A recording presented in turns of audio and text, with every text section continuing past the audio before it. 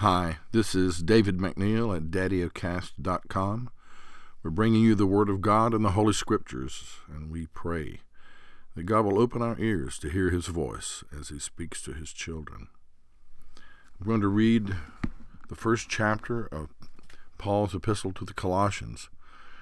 Here, St. Paul the Apostle, is writing to the Christians who gather at the town of Colossae in what is now western Turkey, a town that Paul had never visited, but he had reports of the activities and the faith of his fellow Christians in this town. And he was concerned with them, and they looked up to him as a leader, as an overseer of the church. So here is the epistle of Paul the Apostle to the Colossians, chapter 1. Paul, an apostle of Jesus Christ by the will of God, and Timotheus, our brother, to the saints and faithful brethren in Christ who are at Colossae, grace be unto you, and peace from God our Father and the Lord Jesus Christ. We give thanks to God and the Father of our Lord Jesus Christ, praying always for you, since we heard of your faith in Christ Jesus and of the love which ye have to all the saints, for the hope which is laid up for you in heaven, whereof ye heard before in the word of the truth of the gospel, which is come unto you as it is in all the world, and bringeth forth fruit as it doth also in you,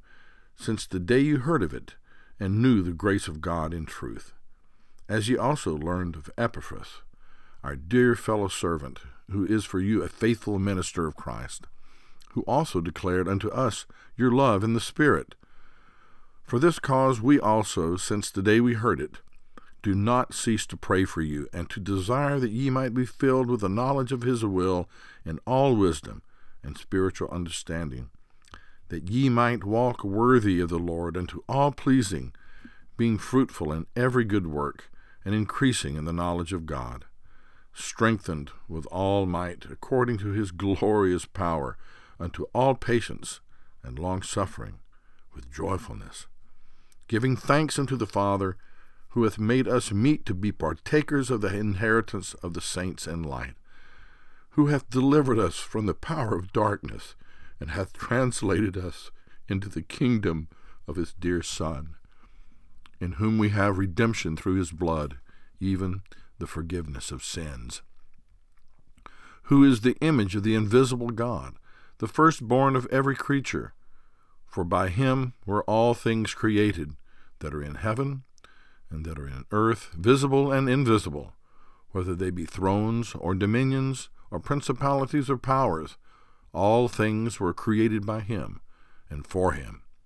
And he is before all things, and by him all things consist. And he is the head of the body, the church, who is the beginning,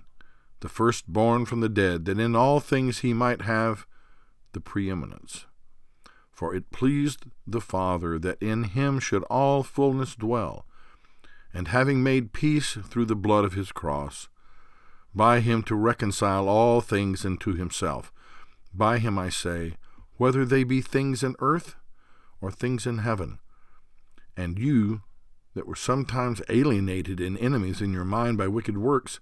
yet now hath he reconciled in the body of his flesh through death, to present you holy and unblameable and unreprovable in his sight, if ye continue in the faith, grounded and settled, and be not moved away from the hope of the gospel which ye have heard, and which was preached to every creature which is under heaven, whereof I, Paul, am made a minister, who now rejoice in my sufferings for you, and fill up that which is behind of the afflictions of Christ in my flesh for his body's sake, which is the church, whereof I am made a minister, according to the dispensation of God, which is given to me for you, to fulfill the word of God, even the mystery which hath been hid from ages and from generations, but now is made manifest to his saints, to whom God would make known what is the riches of the glory of this mystery among the Gentiles, which is Christ in you, the hope of glory, whom we preach, warning every man and teaching every man in all wisdom, that we may present every man perfect in Christ Jesus. Whereunto I also labor, striving according to his working, which worketh in me mightily. Amen.